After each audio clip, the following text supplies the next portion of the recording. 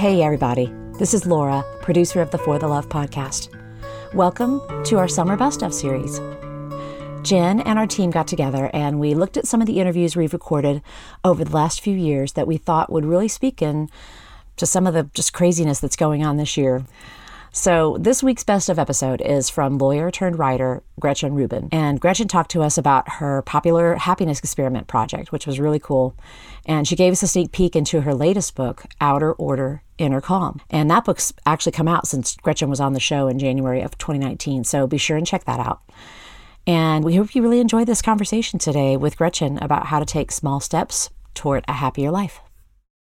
Hey, everybody. This is Jen Hatmaker, your host of the For the Love podcast. Welcome, welcome, welcome today. So glad that you are here. So guys, we are in a series that I am absolutely loving. And I was literally just wishing it could be longer than it is. It's called For the Love of Good Change. For the love of good change. And so we're kind of in the middle right now of all this, new year, new you stuff swirling around us. And so I'm just wanting us to slow down and think about the changes we're making and about the people that we want to be. And if we are interested in changing our trajectory, I'd like us, myself included, to approach these ideas with mindfulness. And not because we're at some arbitrary day when we're supposed to feel bad about ourselves and try to fix all the things. I actually don't like that approach at all. Because the truth is, you can change your life any day of the year, one small decision at a time. That's just real. So in this series, I'm talking to people who are going to share how we can make small, ordinary changes that add up to pretty big results. And so you guys, you're going to love today's conversation. I basically was leaning forward the entire time, listening with all my might. It's just packed. It's literally packed with amazing ideas and wisdom. And so you're going to love this conversation with my next guest. First of all, she's so smart.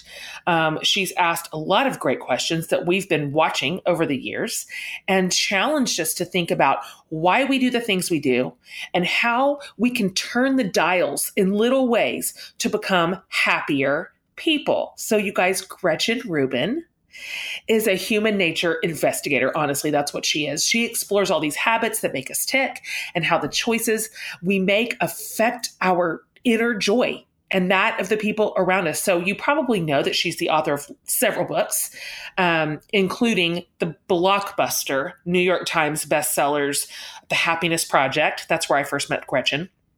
Happier at Home, Better Than Before, and most recently, The Four Tendencies. So she's got a weekly podcast called Happier with Gretchen Rubin, and she talks about good habits and happiness with her sister, who's TV writer Elizabeth Craft. They've actually been called the Click and Clack of podcasters, which I just love. So Gretchen was named to Fast Company's list of most creative people in business. Also, small deal, she's a member of Oprah's Super Soul 100.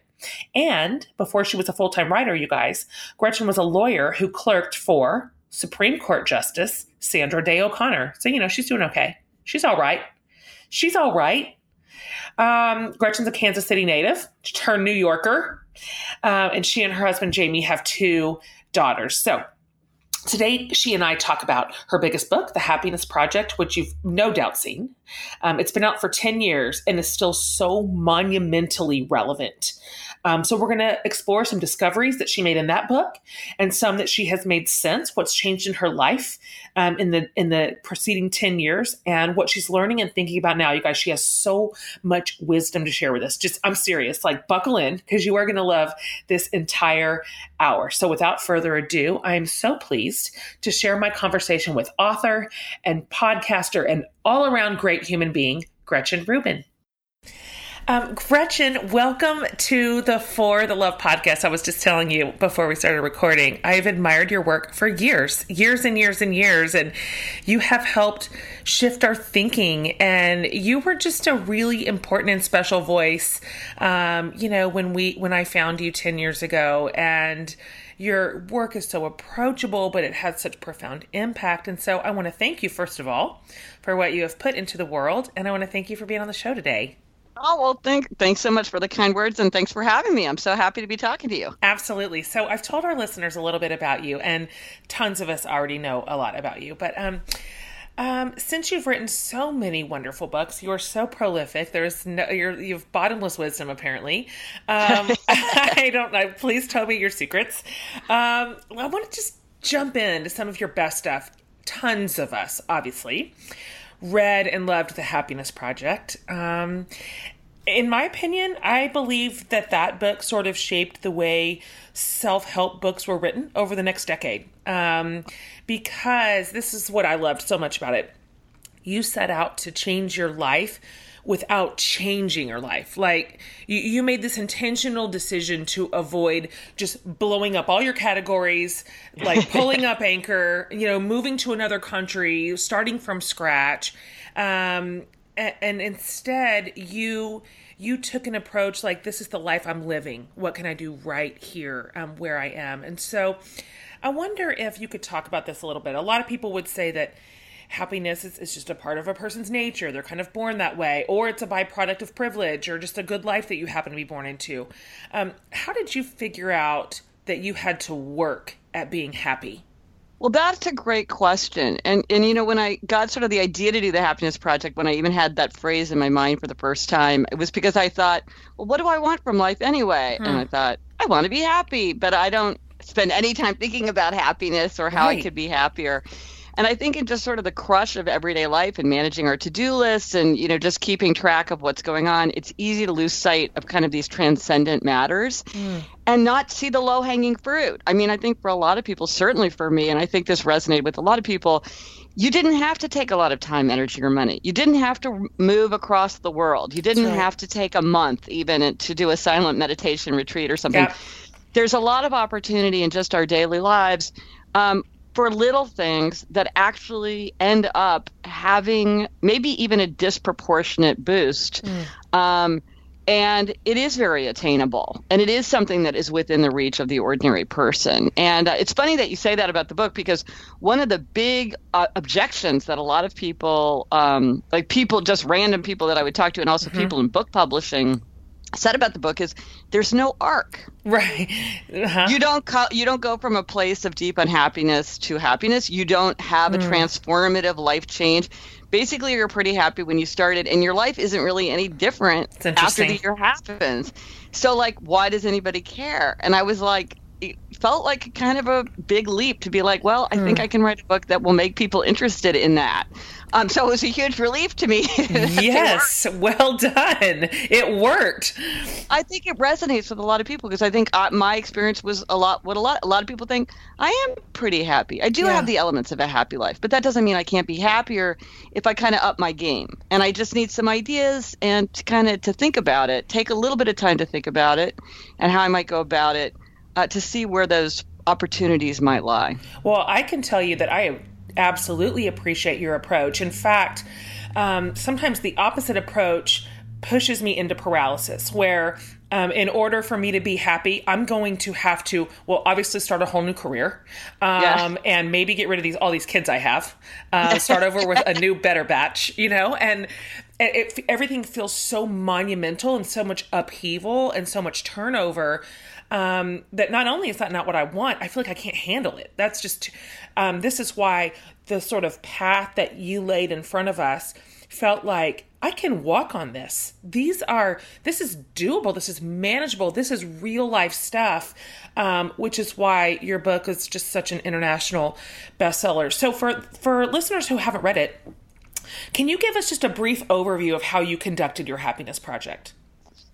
Yeah, well, so I decided to spend a year because I figured a year is long enough that real change can happen, but it's bounded. It doesn't feel interminable. And kind of a year is one way we think about our lives.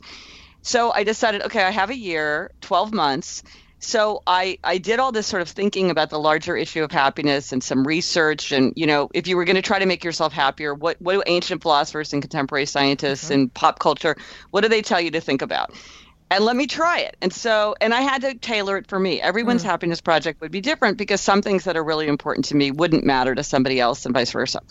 So I identified 12 areas in my life where I thought, I think I could make myself happier in this area. And then within each month's theme, I gave myself a handful of concrete, manageable resolutions, things I could really monitor, things that were realistic within that area. And so, for example, for January, I started with energy, vitality, because I figured if I had more energy, everything else will be easier. Sure. Because a lot of times, like you're like, I know I would be happier if I sent out holiday cards, or if I planned a party, or if I exercised, or if I cooked more, whatever. But you feel like, I just can't deal with it. Right. It's like too many emails, too many errands. I'm too tired. I just want to sit on the couch and watch The Office reruns, which is my go-to. Totally. Solace. So I thought, well, energy will just make the whole year easier. So I started with energy, gave myself some concrete, manageable resolutions within that. And then as the year went on, a lot of people say, like, well, did it accumulate? Yes, because anything that I did that I felt actually was making me happier, then I just kept doing it. Now, that might sound really overwhelming, but a lot of the things that I did, they don't take any time, energy, or money. It's really just making up your mind to do it. Totally. And they made me happier. And so a lot of the things that I do,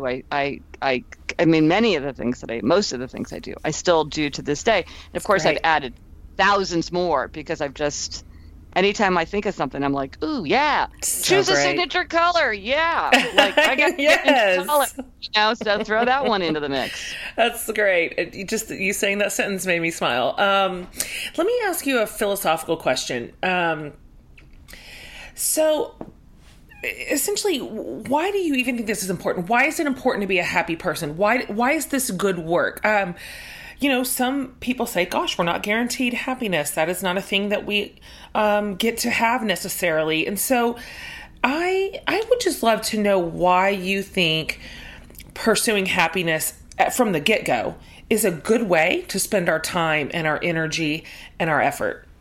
Well, that's a really profound question. And I think that some people even worry that it's not right to want to be happier.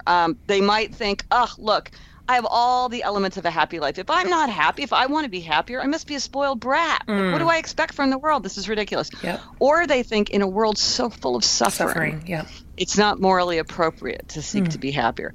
But here's the thing. I think, why wouldn't you be as happy as you can be given your nature and your circumstances? I'm not saying everybody's going to get to 10 on the 1 to 10 scale. There's certainly times in our lives where it wouldn't be appropriate to be happy. Your mom's dying in the hospital. You're not going to feel happy. But can you be as happy as you can be given your circumstances? And the fact is, even on just kind of on what does it do for other people, or like, why does anybody else care? Happy people, well, first of all, happiness is like, we catch emotions from other people. That's right. So happy people tend to make other people happier. So you're going to influence other people to be happier if you're happier. Also, there's all sorts of research, like happier people are more altruistic. They give away more money. That's They right. volunteer more time. They make better leaders and better team members. They have less burnout. They have healthier habits. They're more likely to give help when somebody needs help. That's great. And, this makes sense because when we're happy, we have the emotional wherewithal to turn outward. That's right. And to think about other people and the problems of the world. And when we're unhappy, we tend to get isolated and defensive and preoccupied with our own problems. And we just feel like we can't tackle anything else. And so even if it's selfish to want to be happy, you should be happy, even if only for selfless reasons, and so, and I think that, you mentioned early, like this kind of, is it hardwired? Well, research does suggest that about 50% of happiness is hardwired. Interesting. And some people are born Eeyores and some people are born Tiggers. And we all see that, that from life. But 10 to 20% is life circumstances. So that's things like health, income, occupation, marital status. That matters. But then the rest is all within our very much within a reflection of our conscious thoughts and actions. So I think, each of us has a place where we are. Like maybe I'm 4 to 7, maybe you're 7 to 10. But we can take action to push ourselves up to the top of that range instead of letting ourselves drift down to the bottom. We're not going to change our inborn nature, but we can change our experience of our lives. And I'm like, why wouldn't you do that? That's right. It's more fun to be happy. It's more fun. And I really appreciate that sort of hardcore data on what it looks like when you are happy communally. I mean, it really is. It's good for your marriage. It's good for your family. It's good for your coworkers. It's good for your neighbors. You know, it may be an individual sort of internal work, but it certainly has communal results. Okay, let's be real. We all want a comfortable bra, right? And I'm pretty sure that the tip top, most comfortable bra in the universe has to be a Third Love bra. Third Love bras are designed with measurements from millions of women, and they have over 80 bra sizes, you guys, 80. I'm telling you, they fit like a dream. They have memory foam cups, tagless labels that don't itch, straps that don't slip. Like, I love them. I think I have at least 8. Plus, Third Love stands behind their products. According to their perfect fit promise, if you don't love it, you have 60 days to return it, and Third Love will wash it and donate it to a woman in need. In fact, they have donated over $15 million worth of bras, which is pretty incredible.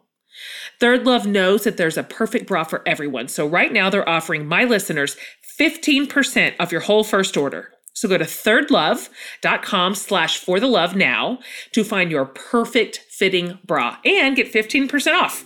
So that's thirdlove.com/forthelove for 15% off today. All right, guys, back to our show.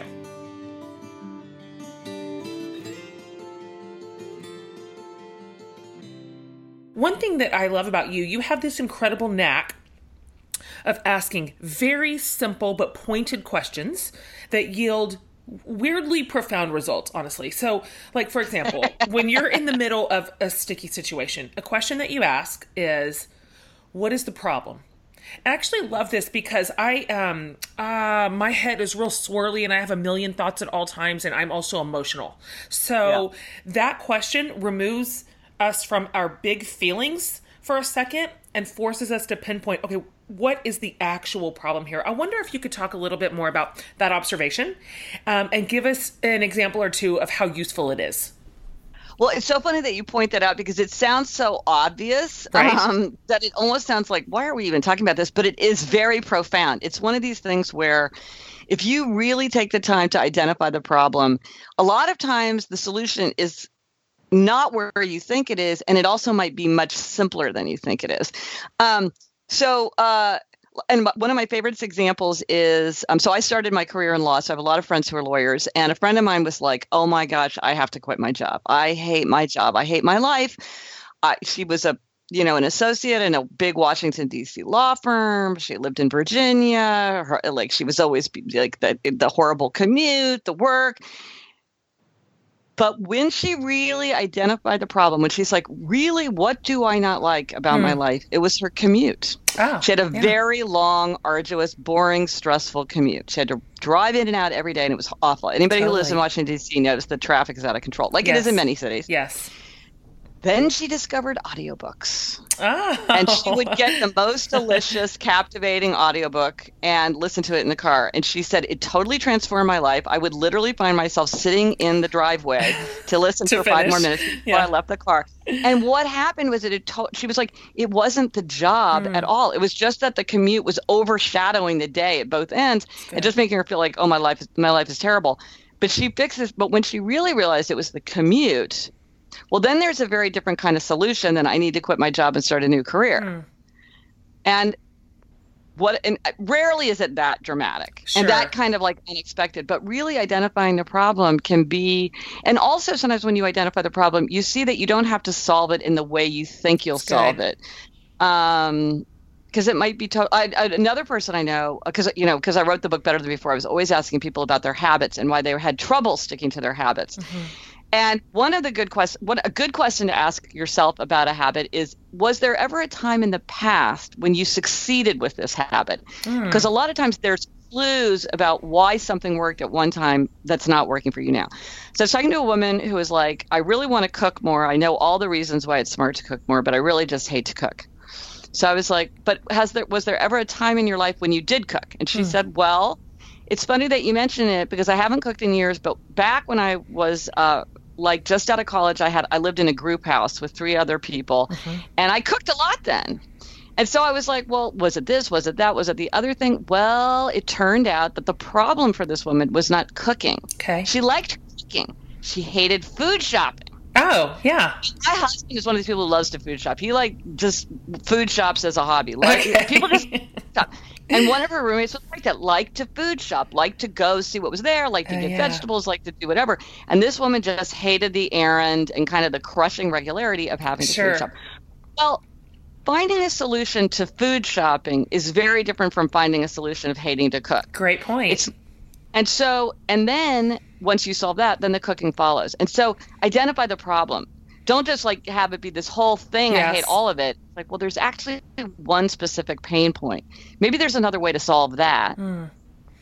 That is so useful for someone like me who's melodramatic. And I tend to think, well, let's just yard sell the whole thing. That's just just throw it out. Let's just start from scratch. And that is so rarely the answer. It's almost always a small dial. Just turn the dial, just a hair. Another one of your Gretchen commandments is act the way you want to feel. Can you talk to us about that a little bit? Can we really fake it till we make it?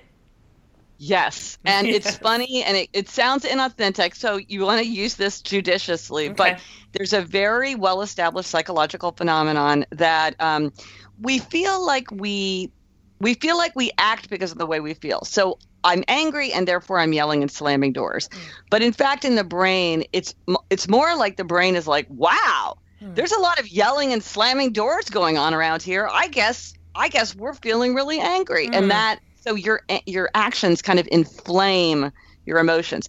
And we can take advantage of this because if there's an emotion you don't want to feel, you act the way you wish you felt. That's good. So let's say I'm feeling very resentful towards my in-laws. If I would think, I'm going to act very grateful to my in-laws, I'm very appreciative of my in-laws, I will actually start to get feelings of gratitude.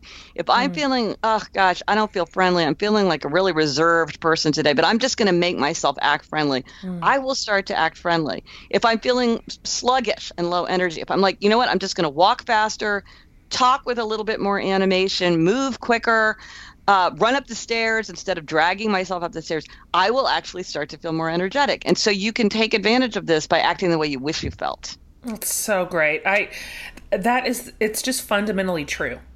I can absolutely go off the rails because I'm acting like a crazy person.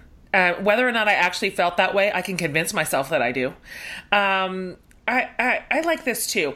One of the things, and we talked about this a minute ago, that you observed in your project, but just in your life also, is that how our happiness really affects other people. So this is not just a me, myself scenario. Yeah. It really is what it looks like in real life with the people that we live with.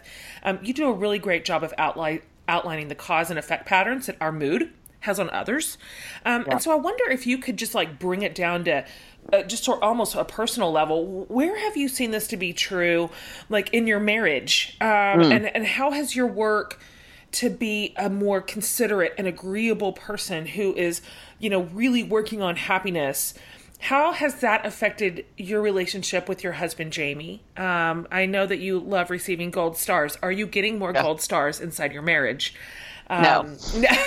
Right. That's not the guy I married. Wrong source for the star. Yeah. He's not the guy for the gold stars. But the fact is, so one of the things that's kind of a tension with happiness is the only person that we can change is ourselves. Yes. And it's so fun to think about, well, if Jamie gave me gold stars, I'd be happier. So let me just work on Jamie. Right. It doesn't work like that.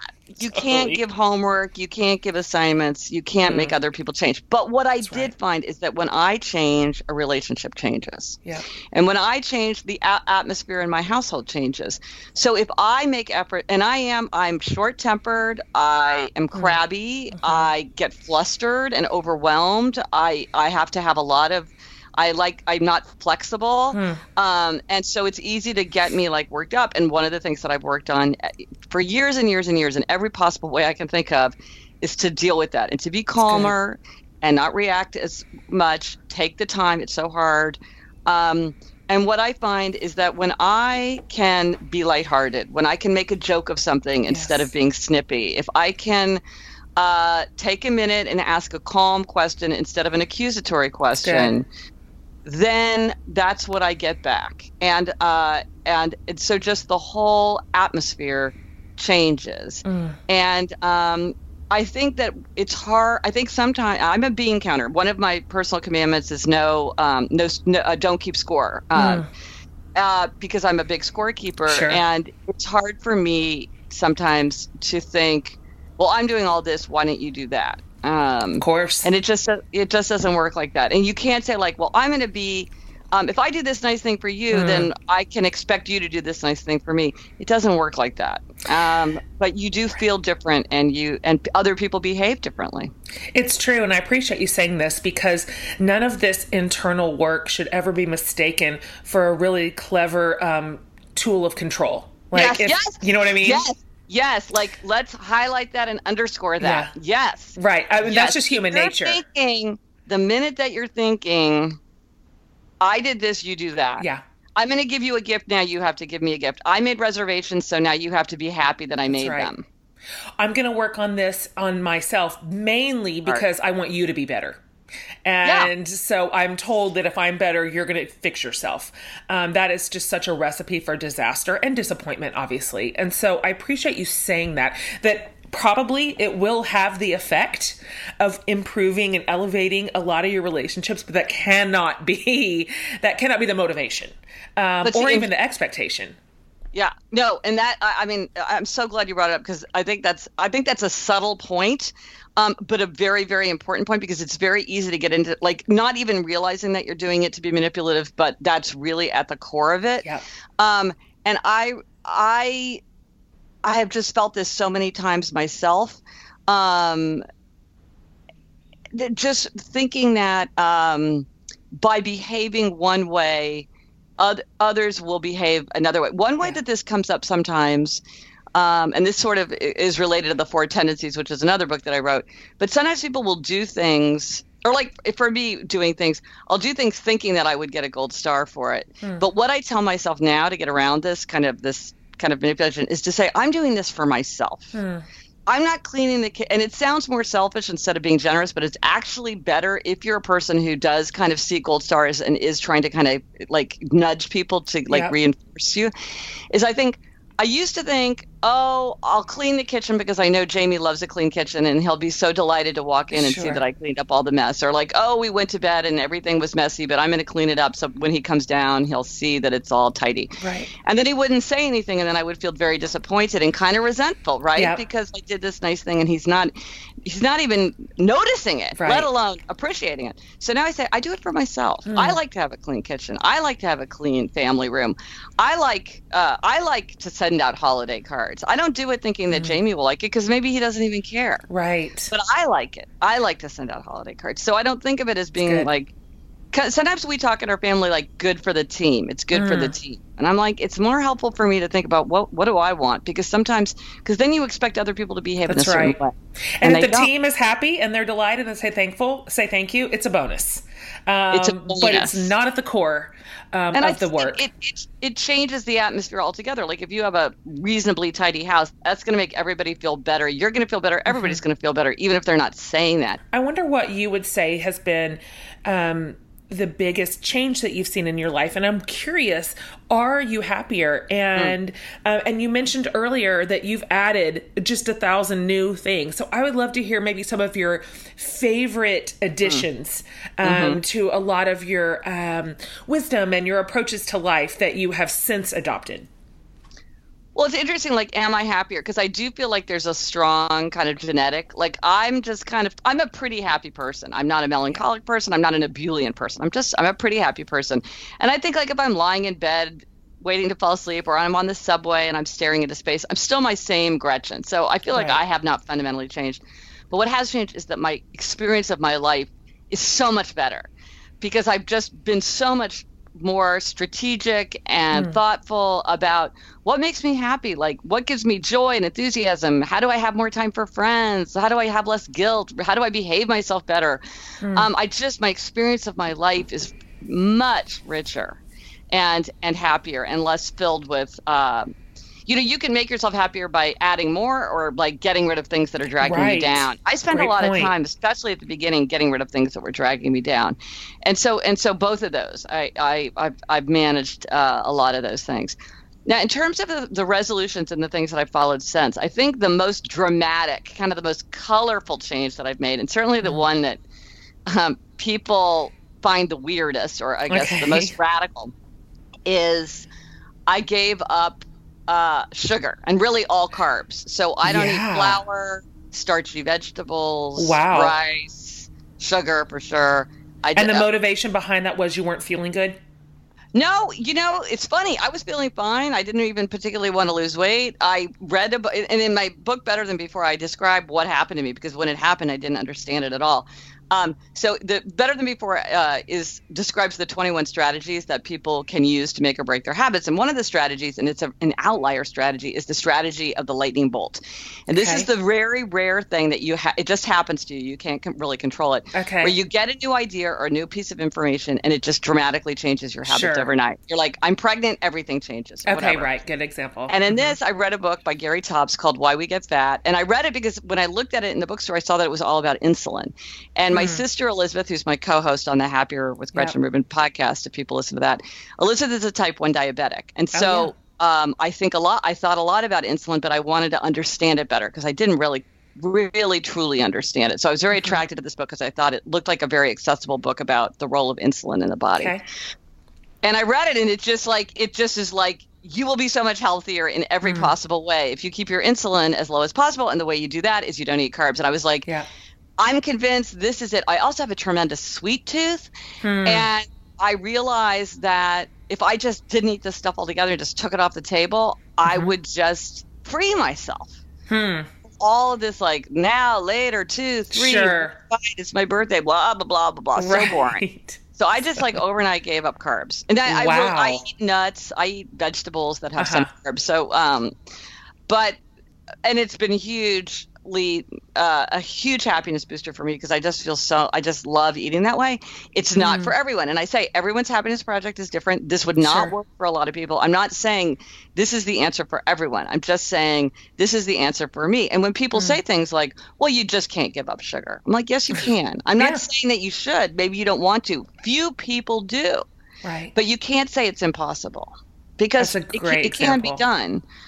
So anyway, that was a very dramatic change. Most of my things are smaller. They're like, more in the ordinary, what a lot of people might think would be a fun, valuable thing to do. Much like more your signature color. What did you pick?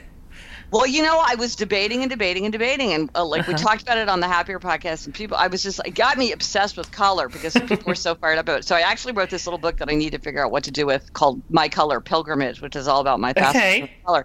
But I finally figured that my signature color is like the rainbow spectrum, which now we've gone from 7 to 6, which makes much more sense. The indigo thing always bugged me as a child. But now it's a very common thing where they'll be like things in every like the colors of the rainbow, or they'll be like, I got a necklace that has a circle that's the colors, or color swatches, anything that is showing the color, range. The idea of color. And it turns out that's very popular right now. There's like all kinds of design elements that include that idea of like the colors of the rainbow. That's fabulous. Yeah, so that's mine. Do you have a signature color? I would say if I had to pick a signature color, it would kind of be like bright grass green. Ooh, I love that color. When my eyes see it, I'm happy. In any context, in any scenario, I would paint a whole room that color. I would buy a car that color. It just feels cheery to me. Very close second place is bright sunshiny yellow. So you can kind of see the way I skew. Parents, if you're looking for something fun for your kid that just so happens to also expand their brain, please let me introduce you to KiwiCo. With KiwiCo, your kid can get super cool science and art projects delivered to their door every single month. KiwiCo has projects perfect for every single age. Plus, your kid won't believe what they can build with KiwiCo. And when they're finished, you can watch their confidence grow. They're so fun and they're so cool. And they're not just for kids. They have crates for everyone, whether you're 4 or 104. If you get the Eureka Crate, you can pretend you're an engineer and make an electric pencil sharpener or an actual wooden ukulele. Like, how cool is that? KiwiCo is redefining play. Hands-on projects that build confidence and creativity and critical thinking skills. There's something for every single kid or kid at heart. You can get 30% off your first month plus free shipping on any crate line at kiwico.com/forthelove. That's KIWICO.com/forthelove.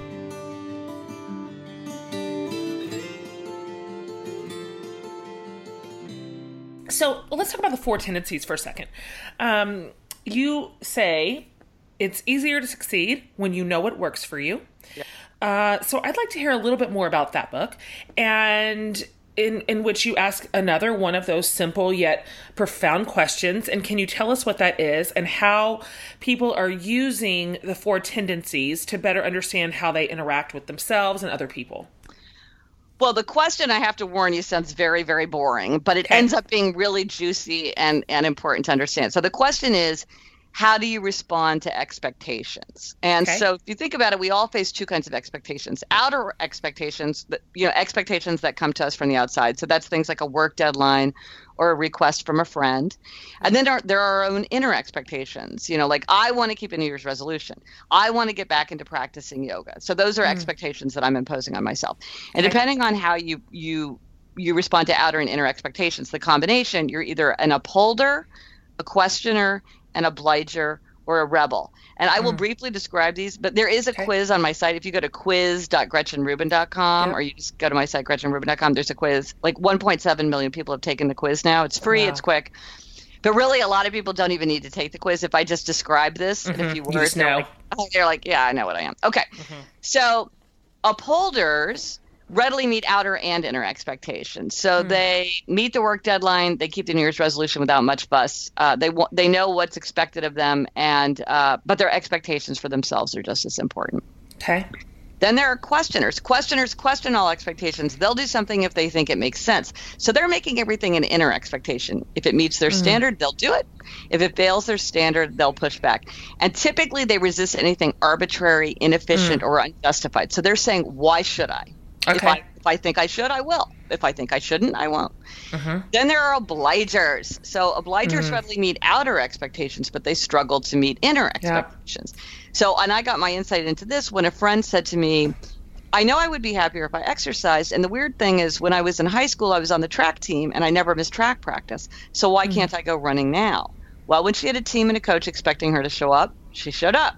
When she's just trying to go on her own, it's a struggle.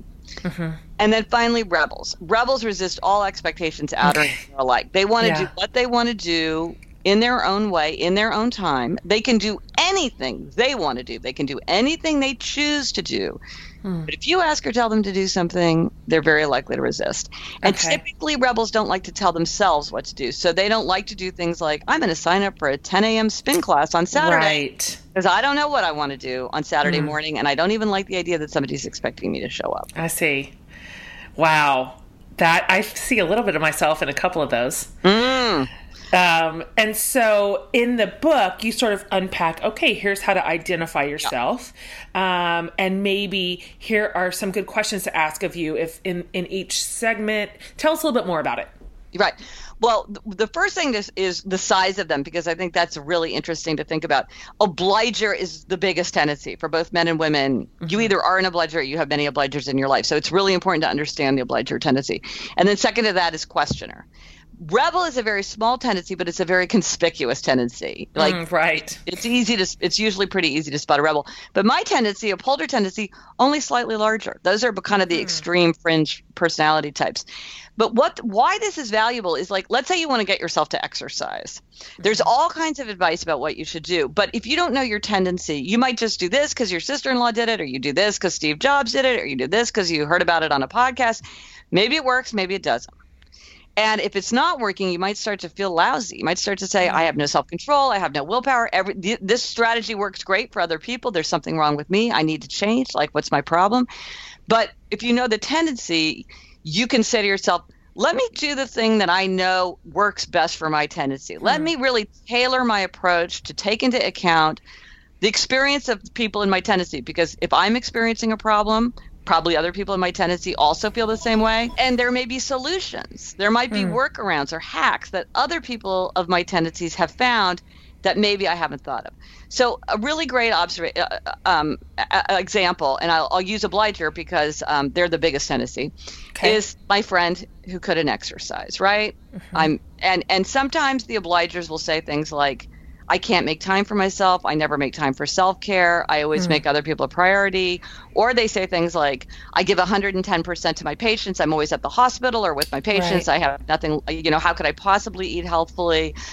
Given my demanding job, I'm going from 5 remote places all the time. Clearly there's no way to eat healthfully. Sure. So if you're an obliger, here is the answer.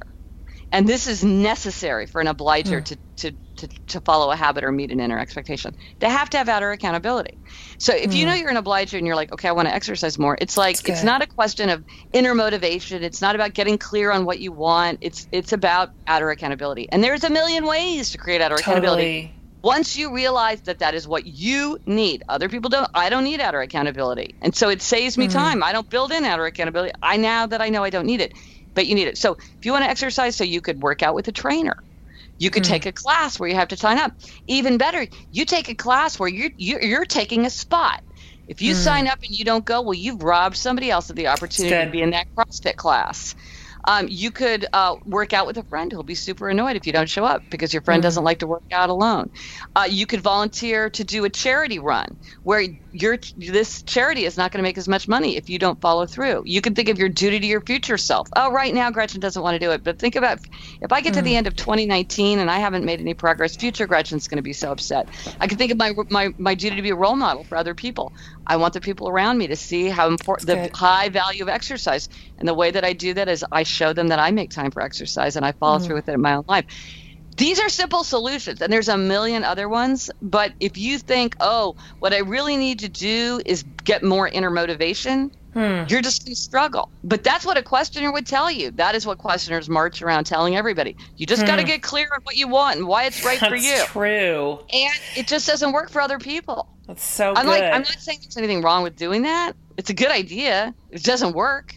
Rebels don't care. Rebels do what they want. So for a rebel, if you're a rebel who wants to exercise, you think about what you think about is identity. Rebels want to live up to their identity. I exercise because I'm an active, vital person. I love being outdoors. I love to bike. I love to ski. I love to run. They try to keep me trapped inside, but they can't because I'm so active. Or I'm an athlete. Yeah. I've been an athlete since I was in 3rd grade. Or I'm a person who takes care of my body. I protect my body from, the big food companies, big tobacco, and, I take care of my body because I want to be free and active, and I want to be able to charge up a mountain when I'm 80 years old. So that's why I take care of my body, because that's the kind of person I am. That's my value. And also rebels love spontaneity, so they don't like to lock into a class. So a lot of times a rebel will do something like join a big gym that has tons of classes all the time, and it's like, today I feel like CrossFit. Today I feel like cardio. Today I feel like stretching. It's like, yeah, do whatever you want whenever you want. You could, and that works for rebels. But if people keep saying to them, put it on your calendar, make a commitment, pay up front, it's like that doesn't work. That just makes them feel like, oh gosh, I want to run the other direction. Your good really advice fascinating. could actually be driving somebody in the other direction. I see what you're saying, and it's interesting to hear you talk through it, because what it's making me consider right now, I'm going through sort of a mental Rolodex of people that are in some form of leadership in my life. So I either follow them voluntarily, or they're a mentor of sorts, or they either know me or don't, but whatever. I am following their lead in some way or another, and I'm thinking through some of the leaders that I have chosen and why they chronically frustrate me. And I know what they're saying is not bad. They're not. Of course, everybody wants inner motivation. I wish that was the thing. But the way that you're sort of splicing this out, I'm realizing they're just operating out of their own sort of preferences and strengths, but they're not mine. Yes. And so it makes me feel frustrated, and I feel like I can't identify with that brand of motivation. And so maybe this also matters into who we are listening to. and who we are taking counsel from, and who our chief sort of teachers and motivators are in our life, because they can either really send us into strength or really incredibly frustrate us. And maybe this is a core reason. That's interesting research. Yeah. Let me ask you one more question before we sort of wrap it up. And you mentioned this a second ago. You have a truckload of resources on your website. You have quizzes, and you have mini projects and e-courses and your amazing podcast. I wonder what's next for you. I hear that you have a happiness project experience in the works and a new book called Outer Order, Inner Calm, which is sounds like a spa experience that I want for my brain. Can you talk about those two things? Yeah, the Happiness Project experience is something that people have been asking me to create for years. And I think part of it is that a lot of people do want accountability. They want structure. And so this is something, it's an online course that takes you through a year, and it helps you identify themes and ideas to get you started and to get you thinking and to get you tracking through it, so that you're really coming up with the ideas and then following through. Because it's fun to come up with the ideas, but then some people, it's hard for them to stay focused on it. And so this is a way to do it. And there's interviews of people talking about different major themes. Major theme is relationships. I don't think many people would do a happiness project that didn't include relationships. And all kinds of resources to help people do it, because people really love doing their own happiness projects, but some people want a little more structure. Okay. And then Outer Order, Inner Calm. Yeah, it's coming out March 5th. This is a little book. It's a little easy, quick book. Mm-hmm. You know, when you read a book that gets you psyched up, you're like, I'm psyched up. And you're halfway through and you jump up and you're getting ready to do something. Right. This is a psych up book to clear clutter. Because what I found from talking to people ever since the Happiness Project came out is that for so many people, Outer Order contributes to inner calm. 100%. And a sense of purpose and energy and focus. And my hope is that people read about half of it and then they're throw it over their shoulder and run toward their medicine cabinet and start tossing, half-empty, sticky shampoo bottles in the trash or whatever. So it's real. It's so real. Yeah. In fact, as you're saying it, I'm chuckling because I cleaned my office yesterday, cleaned it out. I threw things away. I put pictures up. I organized my bookshelves. I made piles. And I was so tickled that right before you and I hopped on this interview, I took several pictures of it and sent it around to my people. Look at my office, everybody. Somebody give me a high five. It's so amazing the effect that has on my psyche. It's just bananas. I wish I had that book right now. It comes out March 5th. Yes. I am getting a vicarious buzz just from thinking about that. I know that feeling. As someone running her own business, I'm always on the hunt for things that make my life easier. And you know what makes my life easier? Not going to the post office. Stamps.com has made hauling all my letters and packages and standing in line a thing of the past. Stamps.com allows you to print shipping labels at home or in your office for a cheaper price than going to the post office, so you save time and money. I know my team appreciates Stamps.com because we use it every single month for the Jen Hatmaker Book Club. It's amazing. Right now, my listeners get a special offer that includes a 4-week trial plus free postage and a digital scale without any long-term commitment. So just go to stamps.com, click on the microphone at the top of the homepage, and type in For the Love. Okay? So that's stamps.com and then enter For the Love. Okay, back to our show.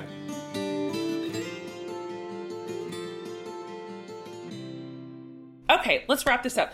These are just questions we're asking everybody in this series. This series is called For the Love of Good Change. And so we're asking every single guest these 3 quick rapid fires. Here's the first one. What is the best small change you've ever made in your life? The 1-minute rule. Anything I can do in less than a minute, I do without delay. So if I can rip open a letter and toss it, or if I can put my coat on a hanger, on a hook. I got hooks instead of hangers because I was like, I can't even use a hanger, but I can put my coat on a hook. So now, great. But now my coat is not on the floor where I used to keep it. So the 1-minute rule just gets rid of that scummy stuff on the surface of life. Yep. So that's a little habit, doesn't take any time, and really big payoff. Oh my gosh. As opposed to just, I'm going to set this aside and it's Yes. going to hover over my shoulder for 4 days. Because they're That is so- inconsequential. They're these Yes. tiny, tiny things, but they start to really weigh you down. So, it's very Gulliver. All these little things are just tying you down Yep. to the ground. Yeah. How about this? What's one, if you have one, positive thing you do every day just to feel good about yourself, about life? Every morning, I wake up a little bit before my husband, and the first thing I do is I give my husband a kiss. I don't. That's The first thing I cute. do before I, get out of bed or do anything. So I'm always like, that's the first. So I know, like, no day goes by where I don't give my husband a kiss. He's asleep That is usually, sweet. so I don't think he knows, but I know. And it's just a nice way to start the day with a That kiss. is precious. Okay, here's the last one. We actually ask this question of every guest, every series, and it can be as big or small, as silly or as important as you want. We've literally got a gamut of answers. And it's this. It's a question from an author that I love named Barbara Brown Taylor. And she says this: what's saving your life right now? Oh, what's saving my life right now? Relationships. I have so many just wonderful relationships. I feel so fortunate. I'm working with the greatest people. I'm like friends with the greatest people. My family's all happy and healthy. I'm like, this is as good as it gets. Don't forget. Yeah. I love that. I feel the exact same way. I was just having that conversation last night with some of my best friends where we were just saying everything feels so good right now. Everybody that we love is near. Our life is full and rich. We're like, It's an embarrassment of riches and friendships and relationships. I could not agree more. Thank you so much for coming on this show. I will have every single thing you've mentioned linked over on my website, listeners. So every book Gretchen has ever written, her website, all the places that you can find her on social media. And so we're grateful for you. Thank you for leading us into joy and to happiness, into really like full and rich life and relationships. I think your work is so important. And I am a fan for life. Oh, well, you're so nice to say so. I so enjoyed talking to you. I feel like we could talk all day. We're interested in all the same things. So thank you so much for 100% we could. giving me this Absolutely. opportunity. Thanks, Gretchen. Bye-bye. She has it. Gosh. I mean, I'm telling you that in that conversation, I had some serious revelations, you guys, about several things. A couple of relationships I'm in, the way that I'm leading, and working inside my team. That was really powerful for me. So if you got anything out of it, well, then that's just a bonus. Guys, everything, as I mentioned, will be over at jenhatmaker.com under the podcast tab. So Amanda will have everything we spoke about over there. If you just kind of want a one-stop shop for all things Gretchen Rubin, I really appreciated what she brings to the table here. Just these small dials to turn that have profound effect. So we have so much more coming to you in this series for the love of good change. And I'm pumped about it. These are some people that I have respected and admired for years, who have led me well, mentored me from afar. I mean, this one is packed, you guys. You're not going to want to miss a single episode. Thank you for subscribing. Do it. If you haven't already done it, go subscribe. Our little show will just show up right into your inbox every single week. You don't even have to remember to get it. And thank you for also rating and reviewing the show all the time. That has been so great for our little podcast. And that is part of the reason we continue to be able to get such high-level guests, is because you guys listen so much. You download so many times. You review all the time. You share it on social medias. And so you will want to be back next week for our next guest and for the love of good change. And cannot wait to bring you that episode. Guys, have a fabulous week. See you next time.